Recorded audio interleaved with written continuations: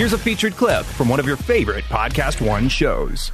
Tell you what, he could have gone 18 points, 9 rebounds a game for the Lakers, something like that, and that would have been perfect for them. They needed a big man who could shoot outside a little bit, and now that just means more time for JaVale McGee, who is more of a traditional back to the basket, dunking a bunch of lobs type of center.